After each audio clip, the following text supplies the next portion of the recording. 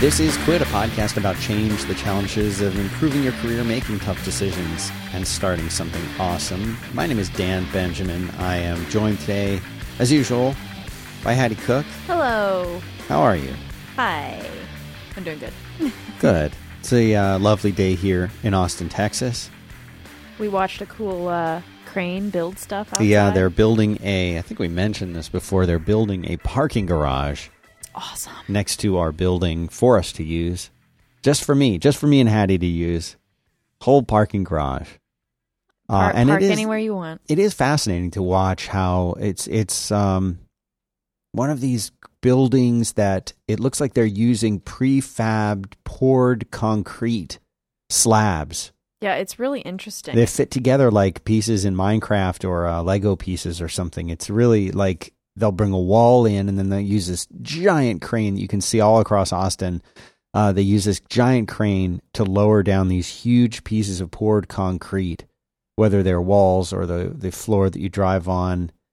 And they did do some like regular style concrete. I thought that's how they're going to do the whole thing. But once they had that foundation done, now they can put all this other stuff on top of it. Very much like the way that people are when they're building a business. You lay down the foundation, and then you put these pieces on top. I think I'm reaching really bad with that analogy. That's okay.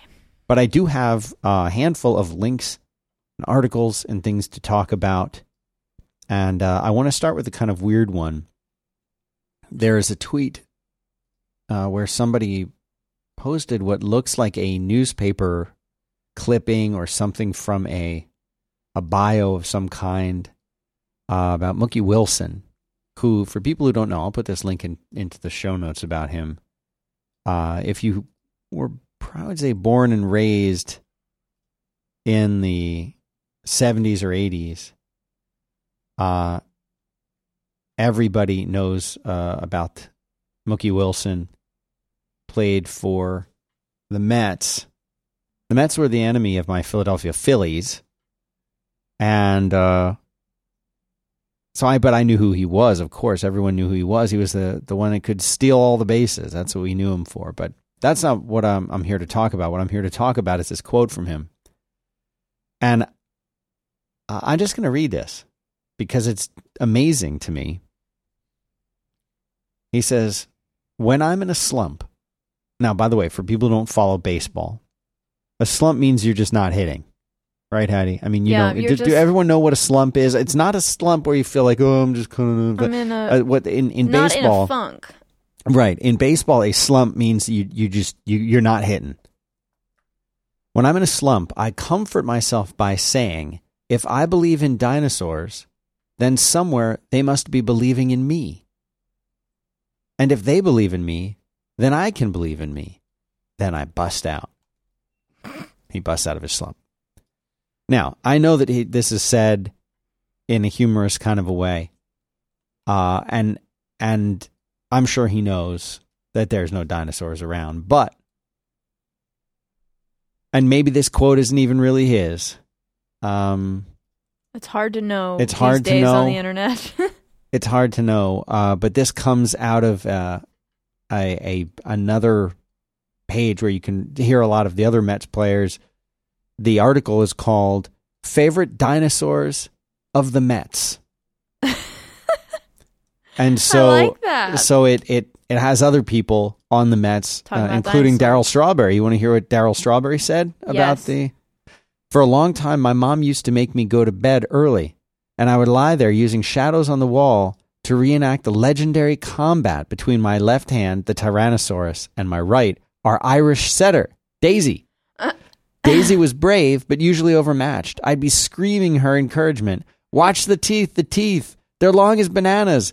But inevitably, that left hand would just sneak up behind her and gobble. Once, both she and the Tyrannosaur collapsed in death agonies simultaneously. I was so excited, I yelled, "A tie, Daisy! A tie, girl!" I tried to pull the real Daisy out from under the bed. I was dancing about the room, but the next night, wouldn't you know it, the Tyrannosaur would cut her in half with one snap of his jaws.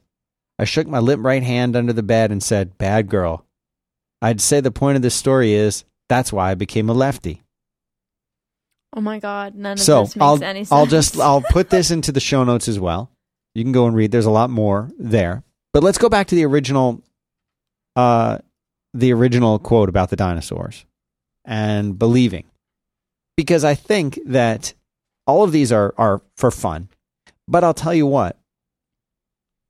It actually could be turned into something where it makes a good point. And that is, a lot of the things that we do require us to have a certain degree of confidence, of belief in ourselves. And whenever you hear about these success stories from people who have succeeded against all odds and or done something that seemed impossible, people telling them that will never work, and yet they carried on, right? They continued to push forward. Where did they get that confidence or that belief in themselves? Sometimes it can be as silly as something like this. Like, I believe in dinosaurs. Guess what? Somewhere they must believe in me. That's pretty absurd. But a lot of the things that we do to convince ourselves of things, to get to get us into the right state of mind, to have the courage or the perseverance that we need to be successful, it has to come from somewhere. So,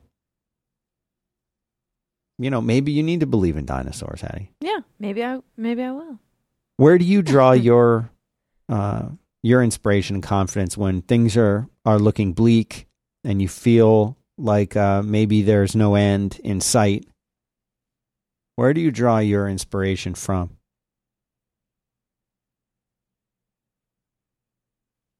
Oh, you're asking me? This is a question for you. Mm-hmm. I thought you were speaking in a beautiful rhetoric and just letting it stew in the mind of the listener. I was like, that's really deep. Yeah. That's really good. Yeah, I saw you just sort of nodding your head. Yeah. You're like, yeah. Where do I? You, Hattie Cook. Where does she get it from? Well, I kind of hear my mom's voice in my brain saying, like, come on, Hattie, just power through it. Like, I think she's said that my whole life. Yeah. About things like if it was really hot outside or carrying something heavy or, like little things like that. But I don't know. That's just, I always hear that in my brain whenever, especially during a workout or something like that where I'm like, I can't do another set. Or I'm going to kind of half-ass this last set or something like that. I'm like, no, what would the benefit of that be? Power through it. You can do it. Like, you're a human. You can do it. Right. And a lot of people think, I was reading an article recently, I'd lost track of it, but they were talking in it about hard work. Mm-hmm. And the guy was in technology, and he's saying, all of us who have like desk jobs, like, we're working hard, but we're not really doing hard work at all. Hard work is like you're out in the sun for 12 hours a day. Like these people, guys, mostly guys that are doing this construction. Yeah. They're out there like lifting really heavy things all day long. And everything they're doing is also dangerous at the same time. Yeah, exactly. That's hard work. Nothing that we're doing. So I'll go back to Burger King. My sales emails are hard. No, they're not. Let me tell you, when I started my first job, was at Burger King, and I applied to work at Burger King, and I was not yet 13. Back in these days in Florida, you could work when you were 13 years old instead of, I think, 15. Right. If you had written permission from your parents, which I got from my mom. So I was 13 years old, going to work at Burger King, and the point is, we had enough money to survive, but we didn't have any money for me to actually get anything that I wanted. Right. If I wanted something that wasn't, you're like, I'm going to have to go out and we had all the essentials. Yeah. I had clothes, but if I wanted any kind of money to do anything fun or any kind of extracurricular or anything like that, buy myself something, that wasn't, my mom was not in a financial position to be like, grab that Spider-Man doll and just throw it in the cart. Right. I mean, I had stuff. I don't want to make it seem like we had nothing. Right.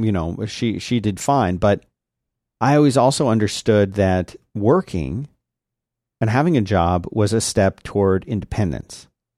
And that something my grandfather said to me when I was very young has always stuck with me. And he said, in this world, money is power. But he went on to explain what he meant by that. He didn't mean having power over other people. What he meant very specifically was money is power in the sense that it gives you freedom. And freedom is the ultimate goal for most people, I think. Happiness, I would think, is a big goal when you say, what do you want? Most people are going to say they want happiness. But a component of that is, I think, freedom.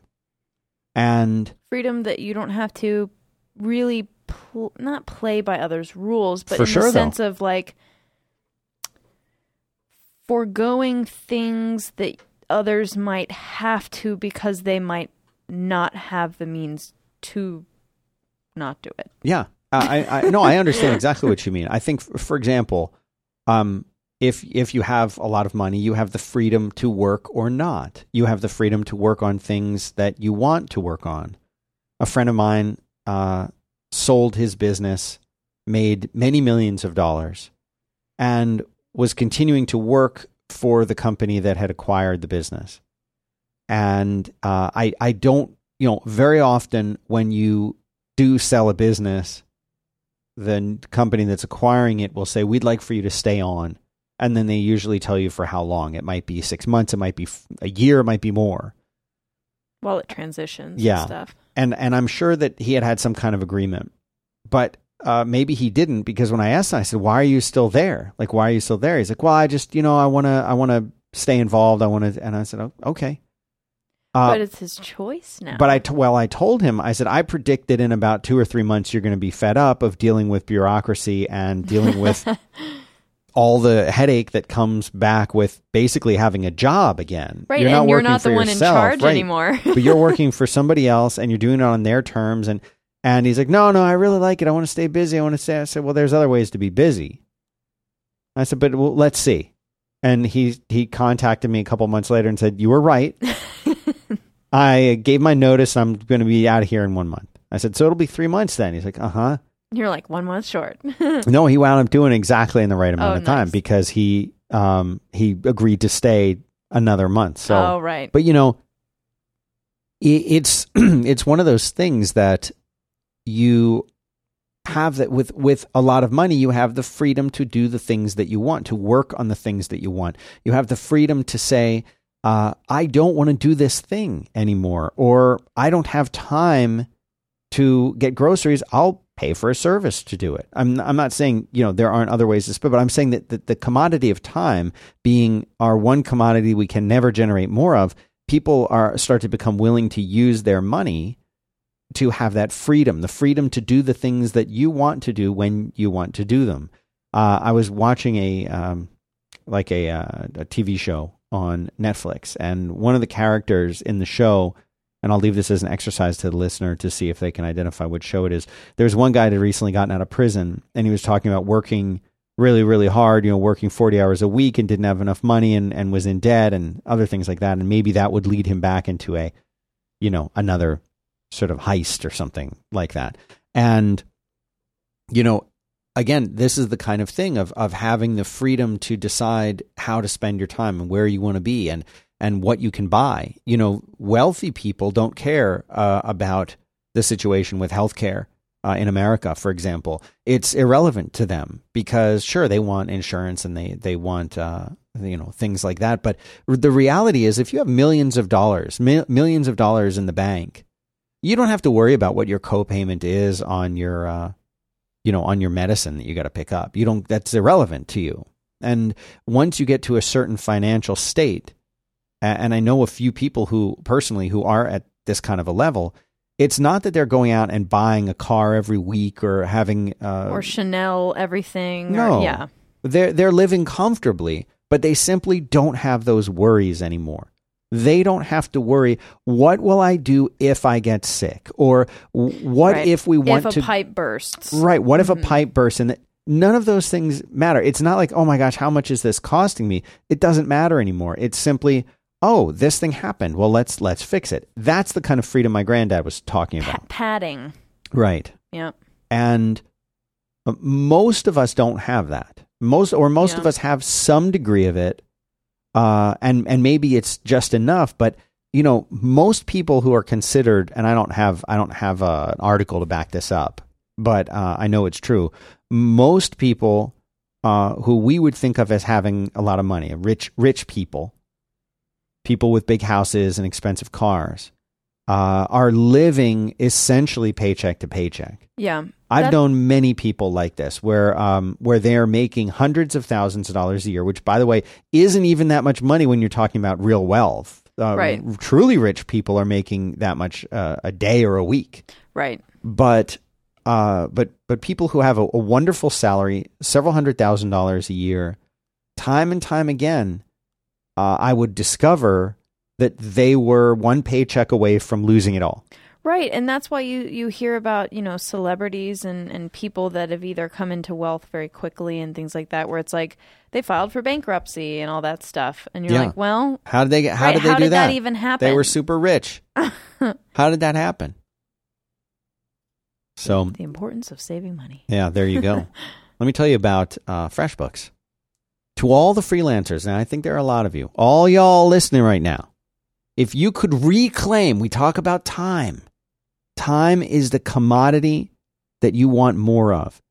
Anybody can generate more money if you work hard enough, but where does the time? The time, that's what slips away.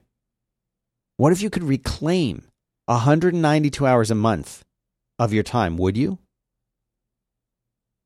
Okay, and that's the question.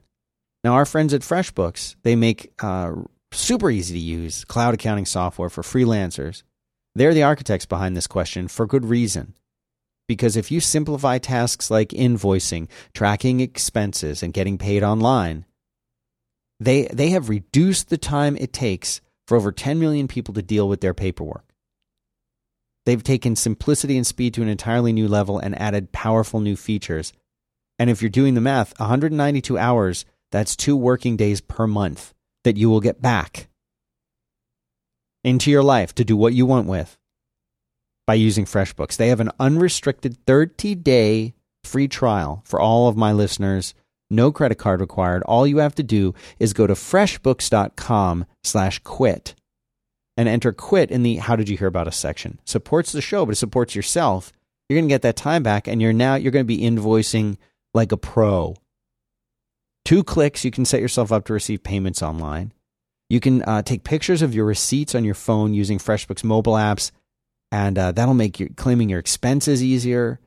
And they've got it all. They've got a cool projects feature. They've got Notification Center, which tells you everything that's happened since the last time that you logged on. Like if you sent an invoice, you're going to see right in there in the Notification Center when the customer saw the invoice. And if they haven't paid it, you can have it send them an automatic late fee reminder. All this stuff built in. They've thought of everything. Go check them out. Please do. It's a wonderful service. And we appreciate them supporting the show. Freshbooks.com/quit.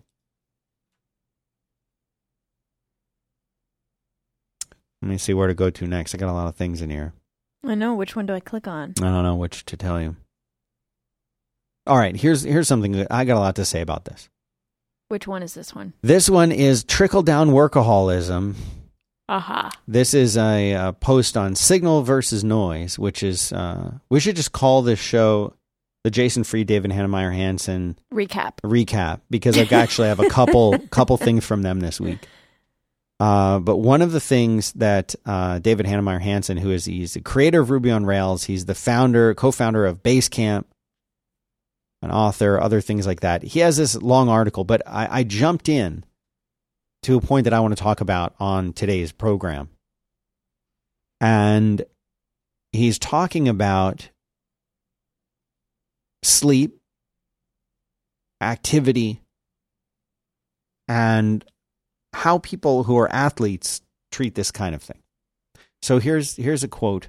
People that can't not function. Right. Like they don't have just a desk job. They have to go out and perform. So Kobe Bryant has a workout routine that has been called the 666 program, which I'm not a fan of. But he spends 2 hours running, 2 hours on basketball, 2 hours weightlifting, for a total of 6 hours a day, 6 times a week, for 6 months. This is in the off season. In the off season, his goal is to get stronger, to get more agile, and conditioning himself. And he says it is one. Well, he doesn't say this. The people writing this article, which are all going to be, by the way, they're all going to be in the show notes, 5x5.tv/quit/110. They consider this to be one of the longest and hardest workouts in the NBA.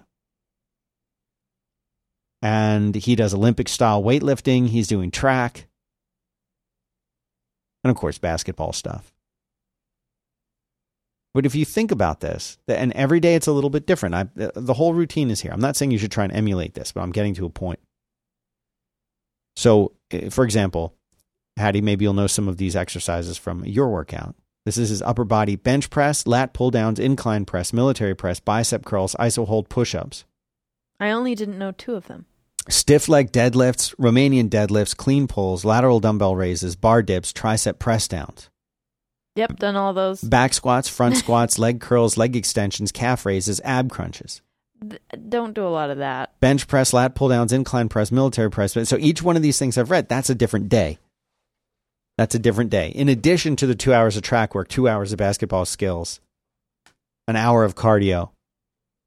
Now, it's unrealistic for anybody except a professional athlete to think about doing this kind of thing. Right. He's like a Ferrari or something that like runs at very high performance level. Sure.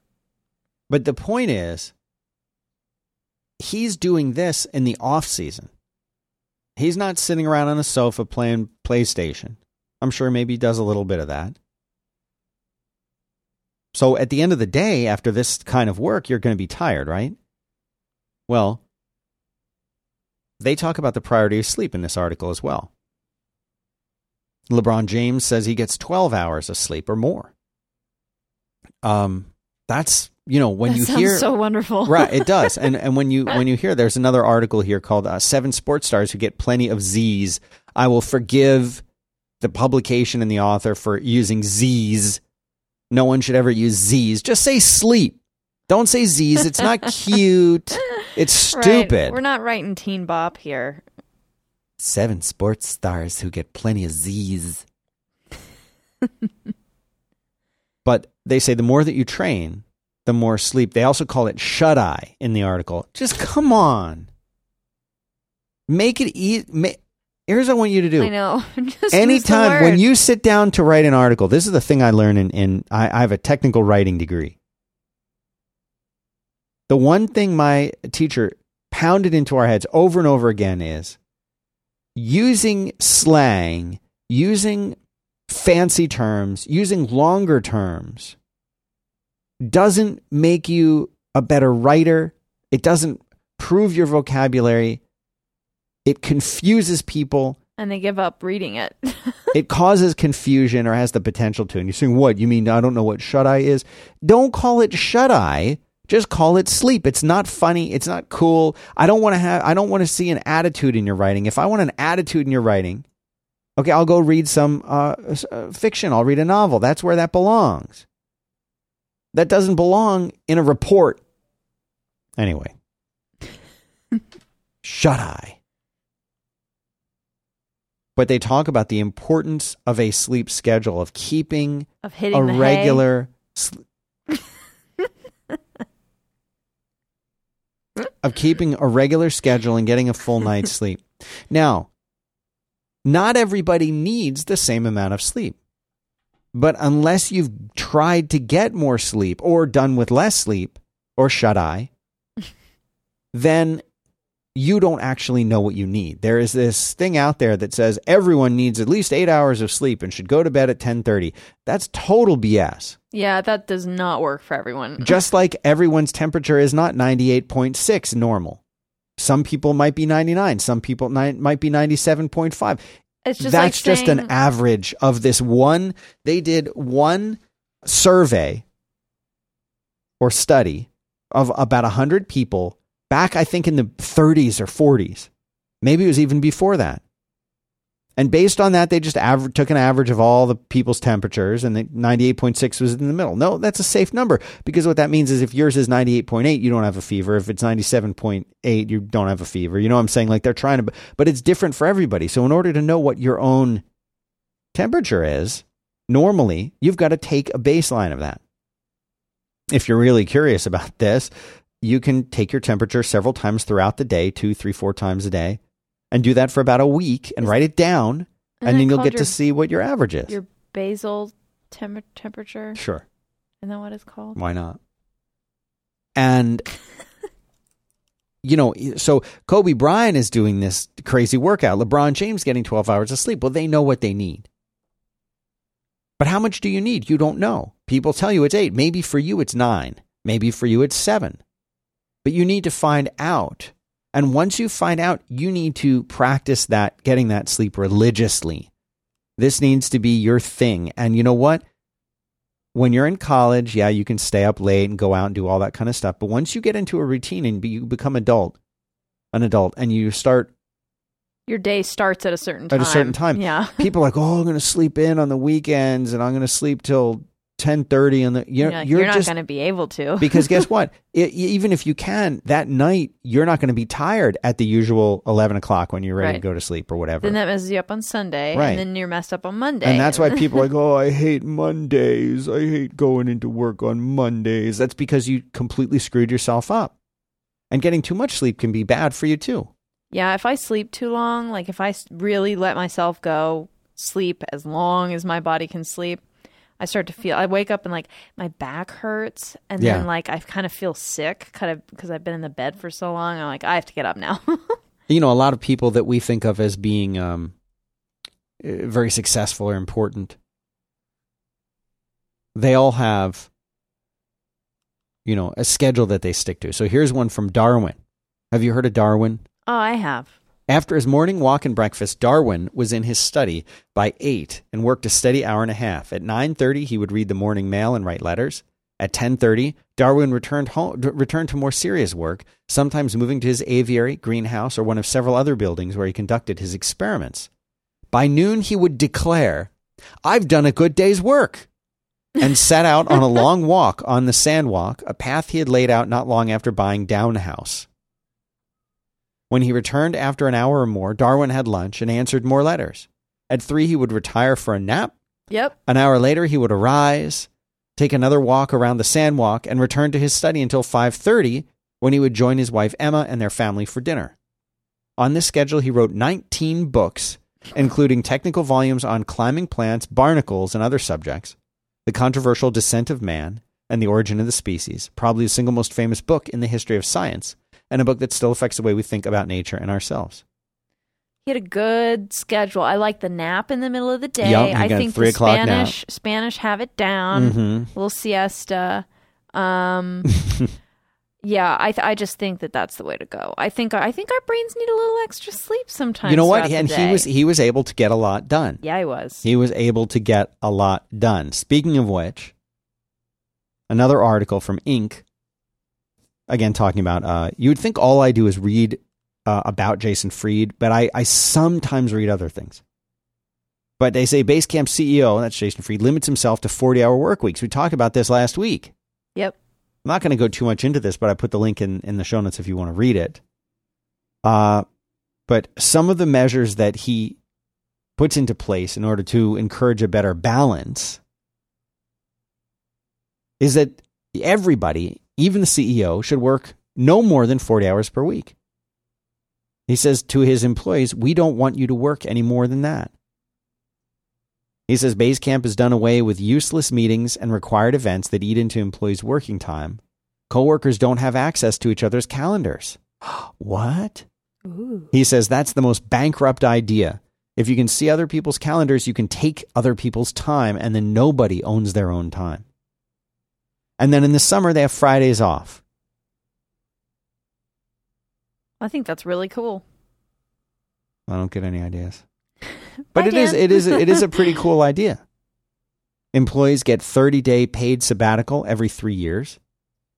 They fund hobbies, whether or not they relate to your job. They have paid vacation days, and they'll actually pay, in some cases, for your time away. They offer 16 different trips, allow team members who've been there for at least a year to choose a getaway, and they can bring their families along. That's so cool. You know, when you have a company like theirs, it's doing approximately $25 million revenue and has 50 employees. Right. You actually have money to spend on your employees. Can do that. Yeah. But none of those things are that expensive when you think about it. But, finding that balance for yourself between how much work you do. And here's something I'll tell myself at night when I'm like, I want to stay up a little later, is that the small win I'll have for myself from staying up a bit later right. isn't worth the big win I'll have tomorrow if I get a good night's sleep. Wake up feeling good. And wake up feeling even better. Yeah. I don't need as much sleep as many. I know I need much less sleep than you, Hattie. Yeah, I'm still working on trying to figure out how much sleep I need. It's a hard life. Yeah. Really tough. Yeah. But I think I'm like 10 hours. I feel like that's your goal. That's your ideal. No, that's just when I kind of, if I like go to sleep on a Friday night at like 10:30 or 11, on Saturday morning, my brain typically wakes up around like 9. Your brain wakes up? Yeah. What about the rest of you? That's later. That's after I'm already standing up. Uh-huh. Yeah. For me, pretty much all of my life, I've enjoyed going to sleep around 11:30 at the latest, and usually waking up 7:30. If I never had anywhere to go again, I could go anywhere I wanted, anytime I wanted. You're the type of person that doesn't need really an alarm clock or anything. No, I'm almost always, and have been my whole life, waking up around the time that my alarm would be going off, but I'll wake up before the alarm typically. See, I there was a time there where I was waking up like 5 minutes before my alarm. I was like, oh my God, this is the coolest day ever. Yeah. But no, I've always needed not lots one, of alarms, right? but like 15 alarms and sometimes like a mechanical metal alarm clock across the room. But then I learned that I have the willpower to sleep through that. So it's a struggle. Yeah. I honestly would, if I had my choice, I would trade with you. Because, here's what I like. It makes you late to things. Yeah, you are late. Yeah, and it makes you not want to get up to do things, and then it makes you waste like half your day because you were asleep for the first half of the day. And but I'll tell you what, sucks. I love the idea of sleeping in, and that's not really something like a lot of people. Right, you can't just choose to be like, today I'm going to sleep in. Right, like let's say that you go to sleep at what'd you say your regular time was, 11? 10:30, 11. Okay, yeah. Let's say you're in bed, you're asleep at 11. Now, tomorrow morning, you might wake up when your alarm might normally go off. What, 6:30, I'm guessing? Yeah. Okay. You might open your eyes at 6:30 and say, it's Saturday. I don't have to wake up now. Or I've been smart and not set my alarms. Right, but I'm saying you might yeah. open your eyes. Right. And you can say, oh, good, it's Saturday. And turn over and you sleep another 3 hours, 4 hours. I could go for another 6. Right. For me, if that normal time to wake up, I'm up. I'm up now. Right. I can't. Once you're even slightly awake, you're awake now for the rest of the day. There are some days where I can turn over and get a little half hour of extra sleep until I really need to be up. That has happened to me. And sometimes I get in a run where I can do that. Yeah. And that's good. Like force yourself to go back to sleep. Right. Yeah. But typically for me, especially if it's around the time that I'm normally waking up at 6:30 or whatever, if I open my eyes at 6:30, I think, well, I'm up now. I would love that. Well, I could get not so if much you done. maybe if you didn't have a choice, you wouldn't. That's true. But the thing is, everybody needs to find out what the right answer is for themselves. But then once you found that out, and you're feeling and knowing that you have the right amount of sleep you wake up feeling refreshed. You have good energy throughout the whole day. You get tired at about the same time every night, and when you lay down to sleep, you fall asleep relatively quickly. Mm-hmm. That's how you know that you're getting good quality sleep and you're getting enough sleep.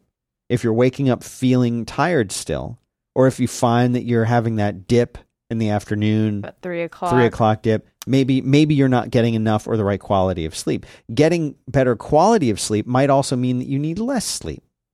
Right. I've tried less before. Back in my college days, mm-hmm. when it would be like, oh, I got 4 hours of sleep last night, I'm going to feel horrible tomorrow. And then I wake up and I'm like, oh, not that bad. I'm fine. Yeah, that's college for you, isn't it?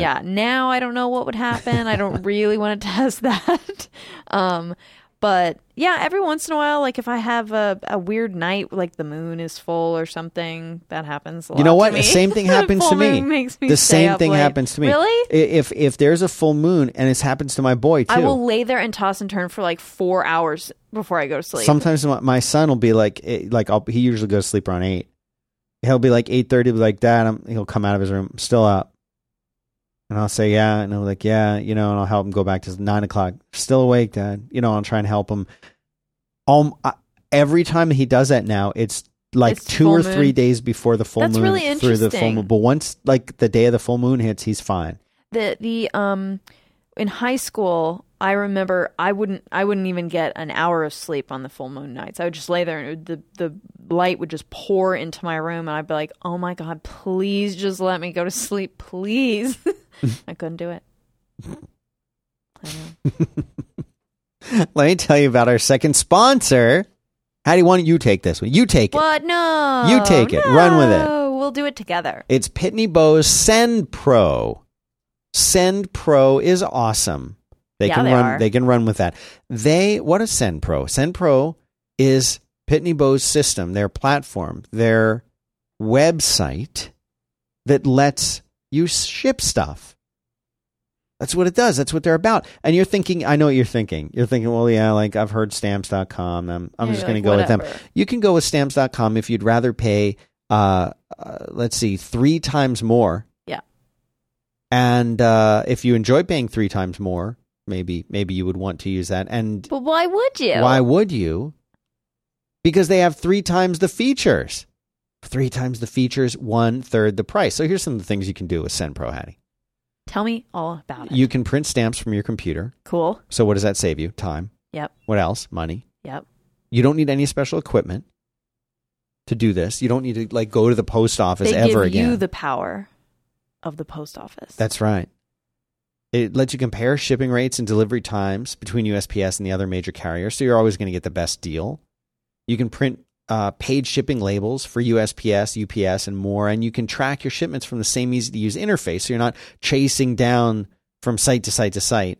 Oh, wait, where I got to go here to track this package and here to track. No.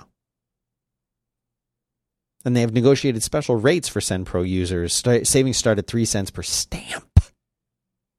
Crazy? Stamps are expensive now, so that 3 cents, that'll carry you a long way. It will. pb.com/quit. That's the place to go. Again, pb.com/quit to learn more. When you sign up with that URL, you're going to get SendPro for free for 90 days, which translates That's a long time. to approximately 3 months. 333. That's right. You're going to get a free 10-pound scale. And the jury's out as to whether the scale weighs 10 pounds. Okay, or it is designed to weigh things that are up to 10 pounds. I feel like it's the latter. Yeah. But what if it's both? Ooh. What if it is a scale that weighs 10 pounds and weighs things up to 10 pounds? Yeah. Have they sent us a scale? I think it's in the mail somewhere. Well, I want that scale. Me too. I want it bad. And I'm going to weigh the scale, but with what? Couldn't you just flip the scale upside down and let it weigh itself? That might be either the best or the worst idea I've ever heard, but I don't know which. They're going to have, but you know what? When we get their scale, we'll do it. Flip it upside down. Can you do both? I know. I thought of that the other day. I felt smart. Would it take into account the top part of the scale? I don't know. I have no idea. Gravity? We need them to send us 2 scales, one to weigh with and one to weigh. I like that. When your free trial's over, you keep the scale. Right? You keep that forever, right? They can't reclaim the scale. They show up, they're in the lab coats, and they're like, sir, we need your scale back. No. I'm like, no, please just let me have it. Well, you get a 10-pound scale. You get SendPro free for 90 days. And you get it for only $5 a month instead of $15.99 a month from Stamps.com. $5 a month. It's way better. These guys invented shipping. You're going to have to trust me on that. pb.com/quit. It's the place to go. Thanks very much to Pitney Bowes SendPro for sponsoring this program. I almost said Bowes. I know, I want to say bows every single time. Pitney Bowes. Like the bow of a ship. Or Bowser from that show when I was a kid. Or take a bow on stage. Mm-hmm. Shoot a bow and arrow. Yeah. All right. Find another one here. Okay, so let me just wrap up this sleep thing. You got Darwin sleeping. I love his schedule, and I want his schedule. His schedule's awesome. Take a walk on the beach. That sounded like he was going for a walk on the beach. Or did I just put that on him? I don't know what you did. If you ever Google Benjamin Franklin's, no relation, Benjamin Franklin's schedule. Oh yeah, what'd he do? There are people who have tried living a day according to Benjamin Franklin's schedule, as if emulating the schedule will somehow bring the same success. The same. So what he has is he has mapped out on a sheet of paper. Maybe I can even link to this image. The 24 hours in a day. And so I'm going to read you some of the things that he does. On the left-hand side, it says, the morning question, what good shall I do this day? Oh. Okay. So starts out the positive. Evening question is, what good have I done today? So at 5 a.m., actually this goes from 5 until 7. Rise, wash, and address powerful goodness. Ooh. Contrive day's business and take the resolution of the day. Prosecute the present study and breakfast. You can't miss breakfast. From 8 until 11, work. From 12 to 1, read or overlook my accounts and dine. 2 to 5, work. 6 to 9, put things in their places, supper, music or diversion, or conversation, examination of the day. And then from 10 to 4 a.m., or I suppose to 5, sleep. One of the things that really stands out to me, and I'll put this in the whole day is very conscious. Oh, that's such a good way to say it, Hattie. But he ends his day with examination of the day. Mm-hmm. Now, how many of us set aside actual time, to contemplate the day and if we did something effectively? Now, if you think about it, let's say that you've got a company and you're thinking about doing some advertising, and maybe you're really, really smart, like super smart, and you realize you should advertise on this program or one of the other lovely podcasts on 5by5.tv. Email Hattie at 5by5.tv for information. What? Let's say that you want to advertise.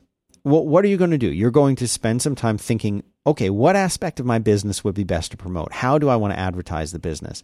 Then you're maybe going to write some copy, whether it's for a Google ad or a podcast ad or whatever. You're going to write something. You're going to then put the campaign out there, and you're going to do what? You're going to measure the campaign. You're going to look at it and say, what did this do? Did we make money? Did we lose money? Did the advertisement help our business? And in what way did it help or didn't it help? And if it didn't work, why didn't it work? Was it the copy that we chose? Was it the timing and placement of the advertisement? Was it the medium that we used to advertise it? Was it the program that we picked to advertise on? Or was it the wrong audience, the wrong demographic, or was it simply no one cares about our service and we need to go to a completely different place and audience to do it? You know what I'm saying? You need to examine that. You need to study that. Everything that you do should be examined and studied. And imagine how much more efficient and how much more effective you would be if you spent a half an hour out of the day looking back on the day and saying, here's what I did right. Here's what I could have done better. Here's a way that I could have been more effective. And even if your days are full mostly with fun activities, even a weekend day, why not look back on the day and say, here are the things I really enjoyed about I really enjoyed being with my daughter. I took her to such and such a place and it was wonderfully fun. And you know what? I want to make sure that I set aside time to do that with her once a week, every week from now on, because it was so rewarding for both of us. You might know that, but knowing it in the back of your mind is very different from actually noting it and making that examination. If you're busy experiencing that moment when it's happening, you're not thinking about how you're enjoying it in that moment. You're just you're there. You're in the moment. So I think taking time to reflect and letting yourself feel those emotions towards something that had happened that day, I think that's really positive. And I think you'd learn a lot about yourself too. Very good point. But you know what he also does? He sets aside time to work. He also sets aside time just for himself, where he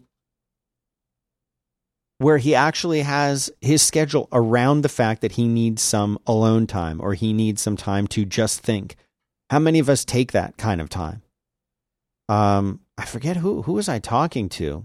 When we fill our time up. I was talking to a friend of mine yesterday, and I was late. I was running late for my workout yesterday morning because there was some kind of there were two lights out adjacent to one another on one of our where two of our main roads intersect with one another. I was leaving to go to the workout, and I left a little bit early, 5-10 minutes early, because I thought, you know what, I'm going to get a jump start on the day, get everything kicked off a little bit early. What normally takes me about 15 or 20 minutes drive took more than 45 minutes because of these lights out. No other way to get there. And that's all right. And what I do, I just drove. And my friend said, oh, I bet you got to listen to a bunch of good podcasts or whatever. I said, no, I actually don't listen to podcasts when I drive. And she said, oh, just music? I said, no, I listen to nothing. And she thought I was kidding. But I actually wasn't kidding.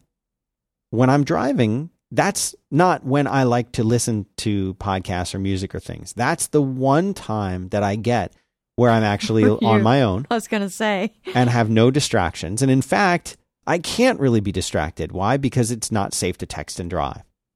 So I'm not going to look at my phone very much. If I do, it's for a moment at a stoplight when I'm not the first one. And this is a time for me to I look around. Unless it's really hot outside, I'll open the windows while I drive. I'll look around. I'll take things in. You'll be present. I'll be present and just think. Now, I don't want any of you to get the idea that you should do that instead of listening to Quit. That's stupid.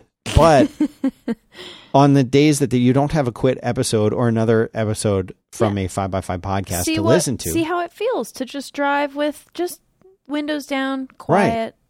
Just the sound of the wind and other cars around you. Like, what is that like? Like, oh my gosh. And that's the whole thing is this culture that we're in. God forbid you don't have something to read or watch or listen to or look at or a person in front of you to talk to or somebody to call or somebody to text or an Instagram, feed to look at.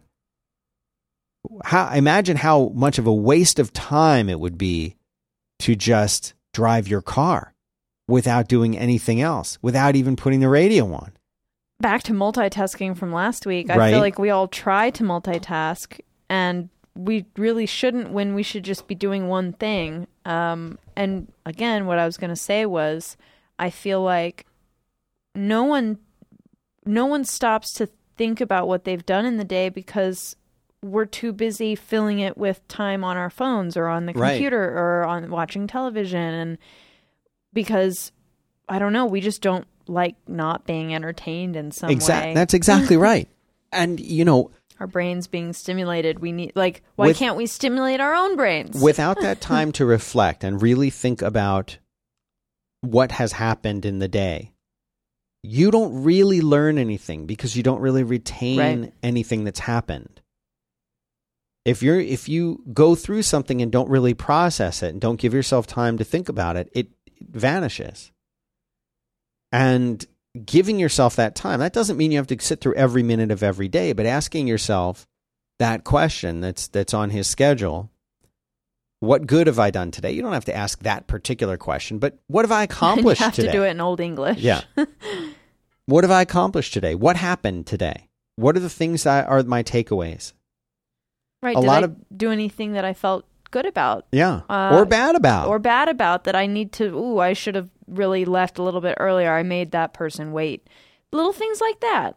Writing those things down is a huge, huge help. And people generally don't write stuff down, I think, as much as they should. Yeah. Right. And I think because it seems I don't know, maybe it seems a little bit like, oh, I'm not so pretentious that I need to journal about my super important day, at work behind the register or whatever.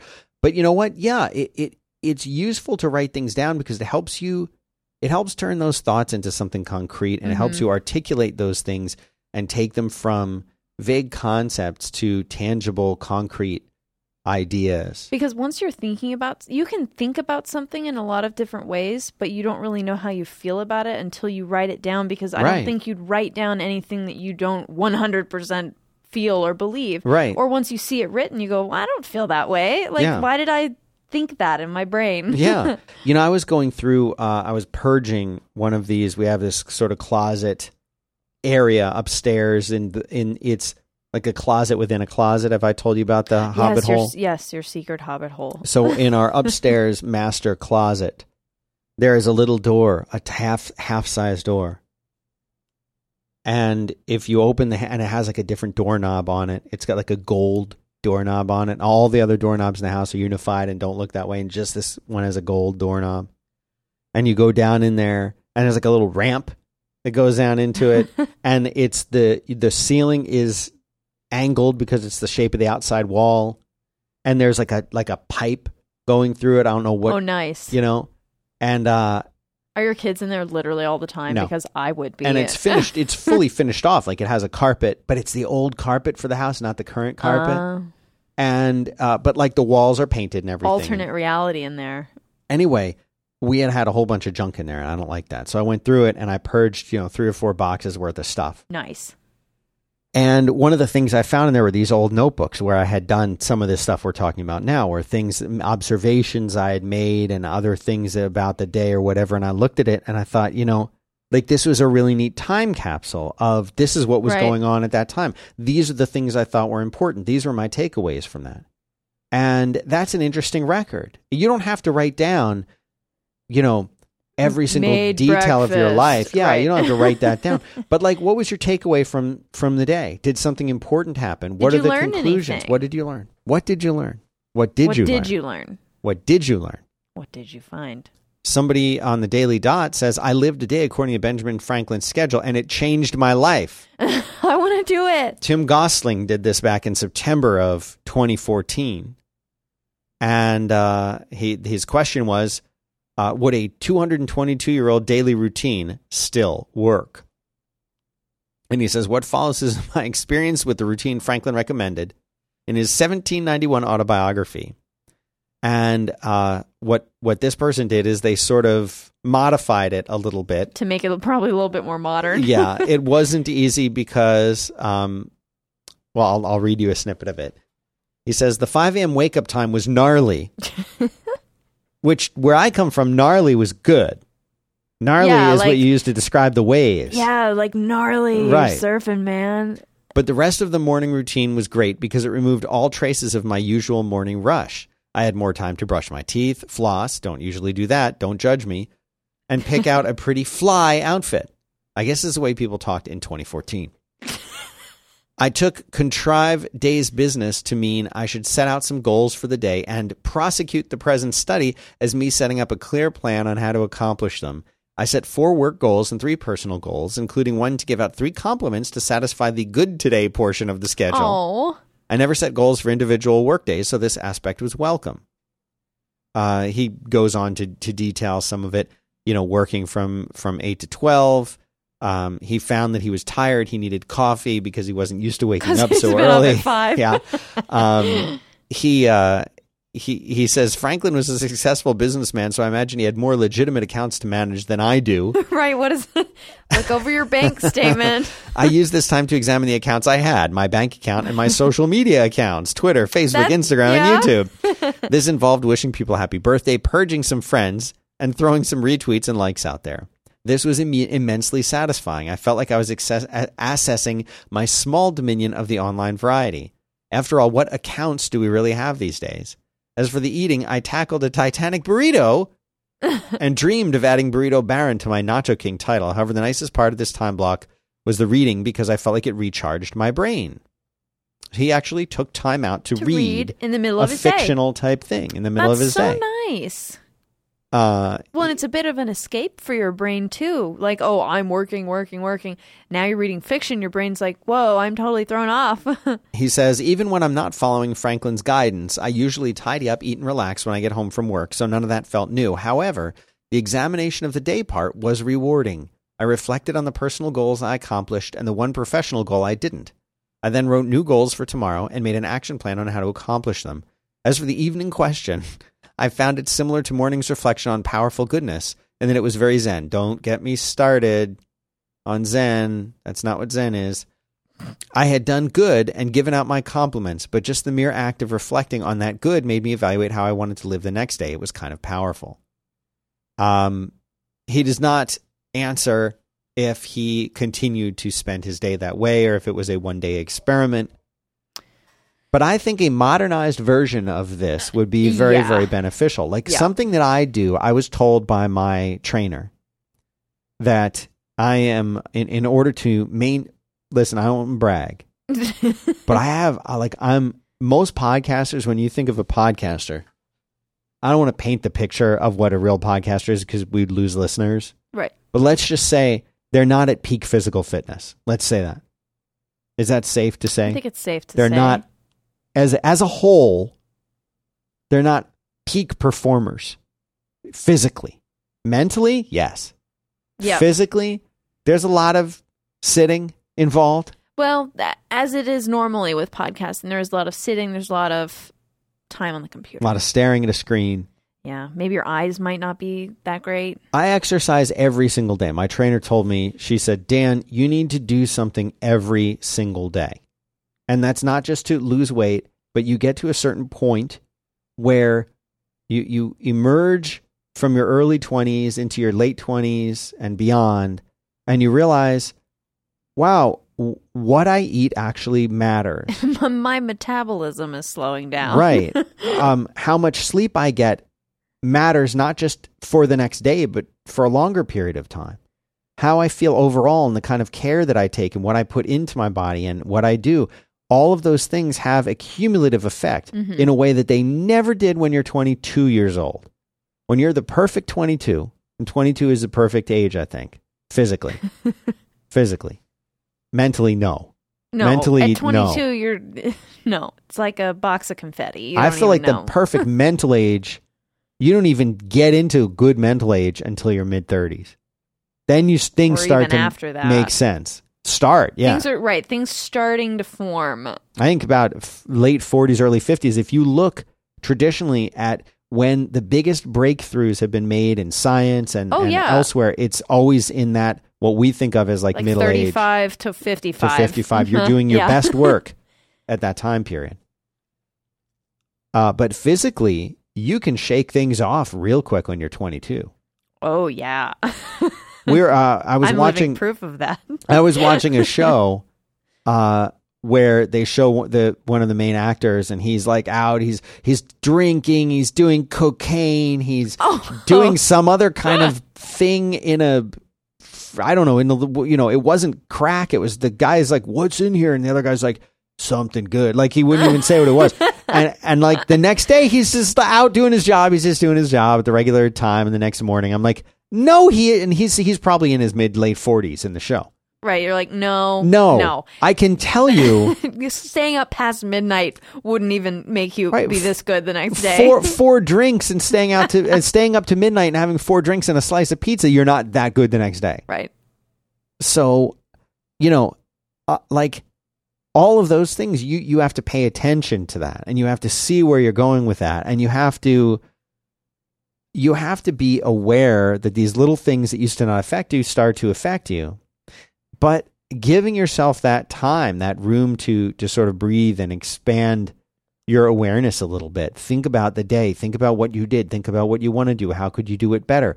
It's about time that you start paying attention to those kinds of things because, like, again, for me, my trainer saying I need to do something every day. I don't want to hear that. Right. I want to work out when I feel like I want to work. Why isn't working out really hard in the gym 3 times a week enough? Well, guess what? It's not enough. And does it mean you can do 6 days a week? No, it means 7 days a week. For me to now go from the point, if I want to improve at all, And not feel any pain anymore. Right. If I want to improve, I'm not talking about maintaining. If you're super happy with your current health. Right. And you just want to maintain, you probably could get away with not doing something every day. But if you're going into an office, if you're spending time inside, indoors, even standing, but sitting is even worse, for hours a day, you need to be doing physical activity every day. So what do? My main activity is rowing. Full body workout. You're still building a lot of strength. You're still getting great cardio, but it qualifies as a lower impact compared to something like running.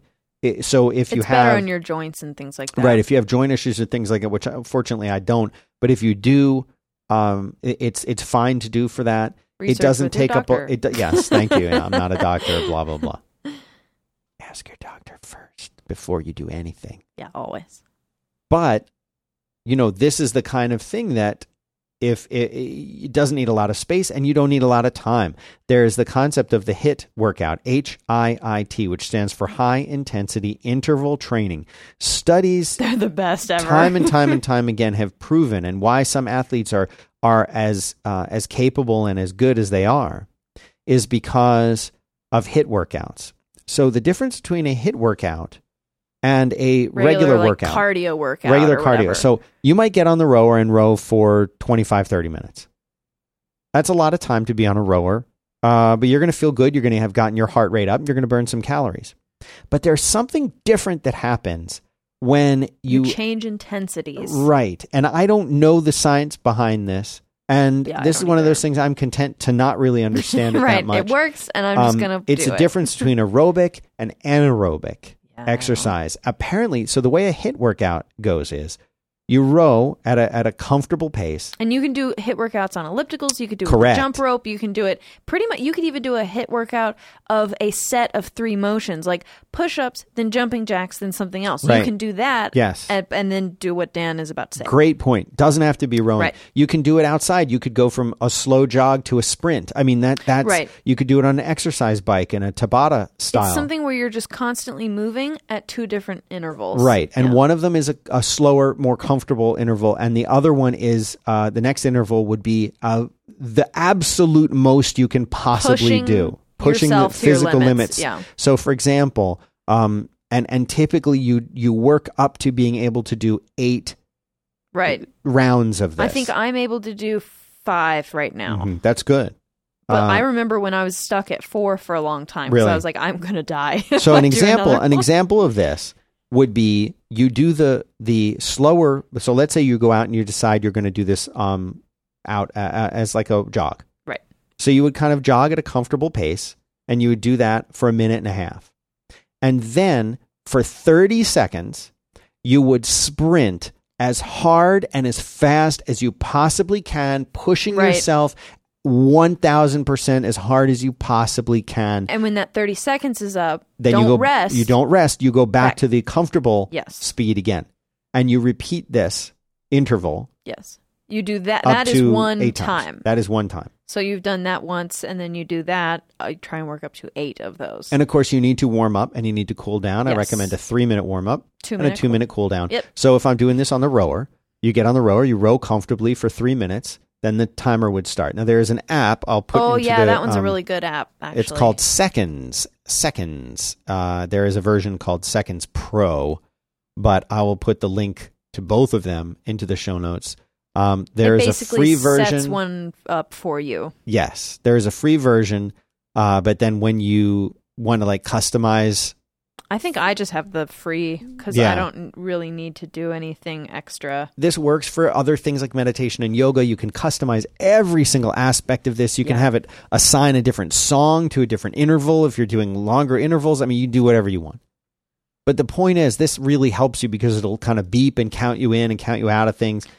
But what's also really interesting with a HIIT workout is it gives you a boost in your metabolism and fat burning things, not only the same day that you do the workout, but up to 24 hours after the workout as well. So it's a really good way to just keep your... And if you do one, what do they recommend? Three two to three times a week is typically. It's not like an everyday thing where you're going to be like, I'm going to shred. I mean, you could do it. And also they say that it should be anywhere from a total of 10 minutes to a total of 40 minutes. But any more than that, you start to get a little... I think the Olympic athletes are doing it for 40 minutes. So start with 10. Yes. So I'm going to put a couple articles. These are from wonderful Dr. Mercola. Oh, yeah, this is a good one. I'm putting 2 articles in there. One of them actually talks about how like marathon running is really bad for you, and running, jogging, regular jogging, like people doing 5K all the time, that's also really bad for you. But mostly these articles talk about the benefits of working on it. Yep. So what I'll do is at 3 minutes warm up, then rowing comfortably for a minute and a half, then all out 100%, everything I can do. If you're pulling a car. Right. Yeah. They say you're supposed to be sweating profusely. Probably grunting. And feeling like you could not, when that 30-second beep happens, you should feel like there was no possible way you could have done one more. Yeah. If you're not doing it at that level for those 30 seconds, you're not doing a HIIT workout. Yeah.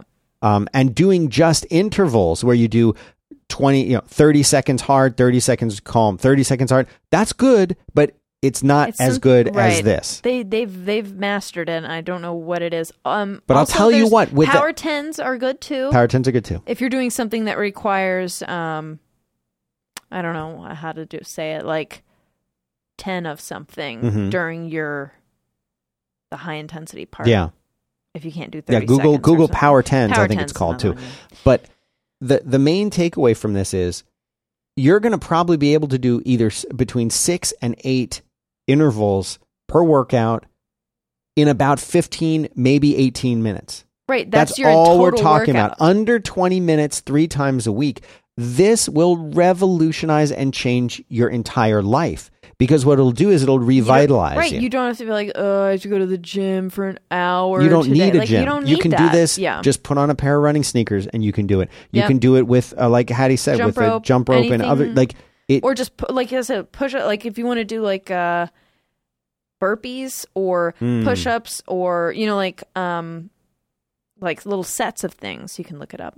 It's great. It's great to do it. But if you type in HIIT workouts, they'll give you a whole different thing. My point is, doing something like this, whatever kind of thing you do, it'll make you feel better. It'll make you look better. You will sleep better.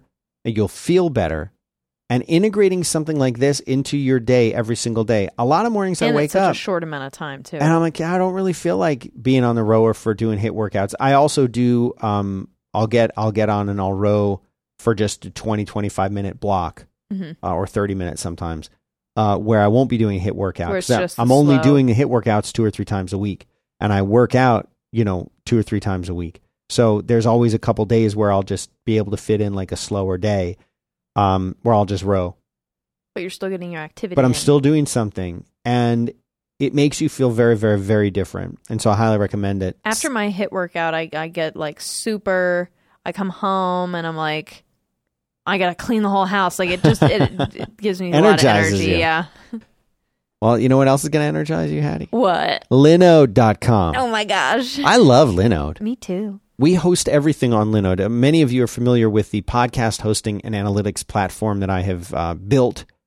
That has been up and running for a while now, as many, many customers, hundreds and hundreds of customers. Not quite thousands yet, but we'll get there. We're working on it. That entire infrastructure hosted on Linode. All the 5x5 stuff hosted on Linode. Everything I do hosted on Linode. They are a hosting company with high performance Linux servers for pretty much anything that you need. They have it all. Lightning fast servers, all up in the cloud. They're VPSs, virtual private servers. So you get a full server set up and configured just the way that you want it with the operating system of your choice. They're on a 40 gigabits per second network. They've got automated backups, node balancers, managed services. If you need help, you want them to run it for you, they'll do it. If you want to do it yourself, they've got step-by-step guides to doing pretty much everything. A very simple but very powerful control panel, which has long view and all the other graphs that you need to see exactly what's going on with your servers at all time. You can reboot them. You can get emergency access to them. You can clone them. And you name it. 99.9% uptime, 24/7 support experts. and all the tools you need to get the job done right the first time. And now they offer servers with 2 gigabytes of RAM for only $10 per month. 400,000 customers using Linode, including us. And it's easy to get started. You just pick one of the data centers. They've got 8 across America, Europe, and Asia.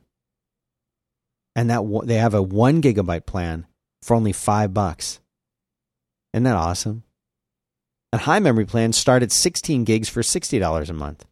So you can do pretty much whatever you want. Now, I'm going to give you $20 credit on a new account. Here's where to go. promo.linode.com/quit. Let me say that again. promo.linode.com/quit. You go there, you get $20 on your new account. Linode is spelled Linode. promo.linode.com/quit. Go check it out. We appreciate their support, our ongoing support, and everything that I do. They're there. Let's see. I think I had one last thing, Hattie. I know we're going long now. Well, last thing I was going to say about Ben Franklin and his schedule, his day. Yeah. I think that if you went to, maybe you can't go on a walk, or you don't want to go. Maybe you don't live in a place that might be very conducive to going on a walk for an hour or something. Mm-hmm.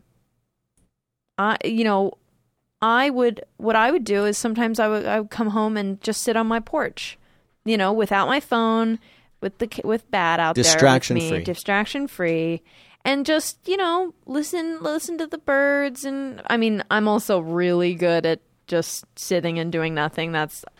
I'm very good at that.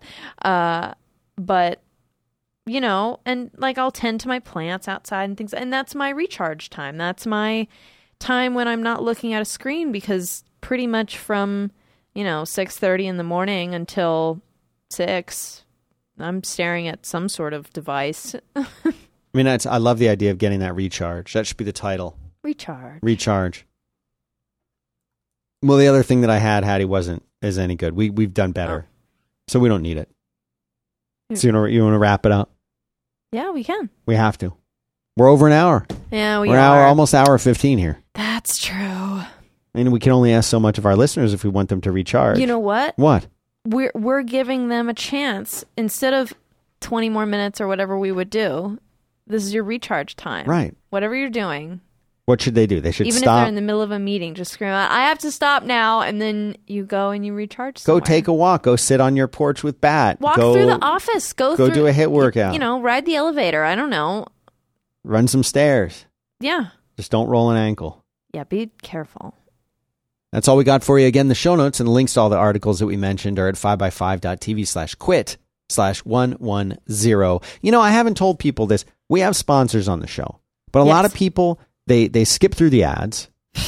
Which is stupid because they're so cool. They are cool ads, but it's all right if they do. They skip through the ads, or they listen to them and they say, you know what? I don't care because they don't apply to me, or I'm already a customer. I already signed up for all these services. But I love Dan and I love Hattie. How can I help the two of them? How can I make sure they can afford to stay in business? You can go to patreon.com/Dan Benjamin. Contribute. Could be $1. It could be $1 per episode. It could be $10. Whatever you feel is fair per month to contribute to us. Every little bit helps. And I'll tell you what, the Patreon folks are the best, and you guys are doing wonders for us. So if you're already a donor, thank you. But if you haven't, please consider, especially if the ads don't apply to you, or if you skip them, shame on you. Patreon.com/Dan Benjamin. Please do consider giving whatever you feel is fair. It support, even if it's $1, it supports us, and it really, really does make a difference. So we appreciate that. You can find Hattie on Twitter. She's at Hattie Bird, HADDIE Bird. And all my other accounts. I've tried to unify them now. Yeah. And I'm at Dan Benjamin anywhere. And that's it. Everywhere. We'll see you again soon.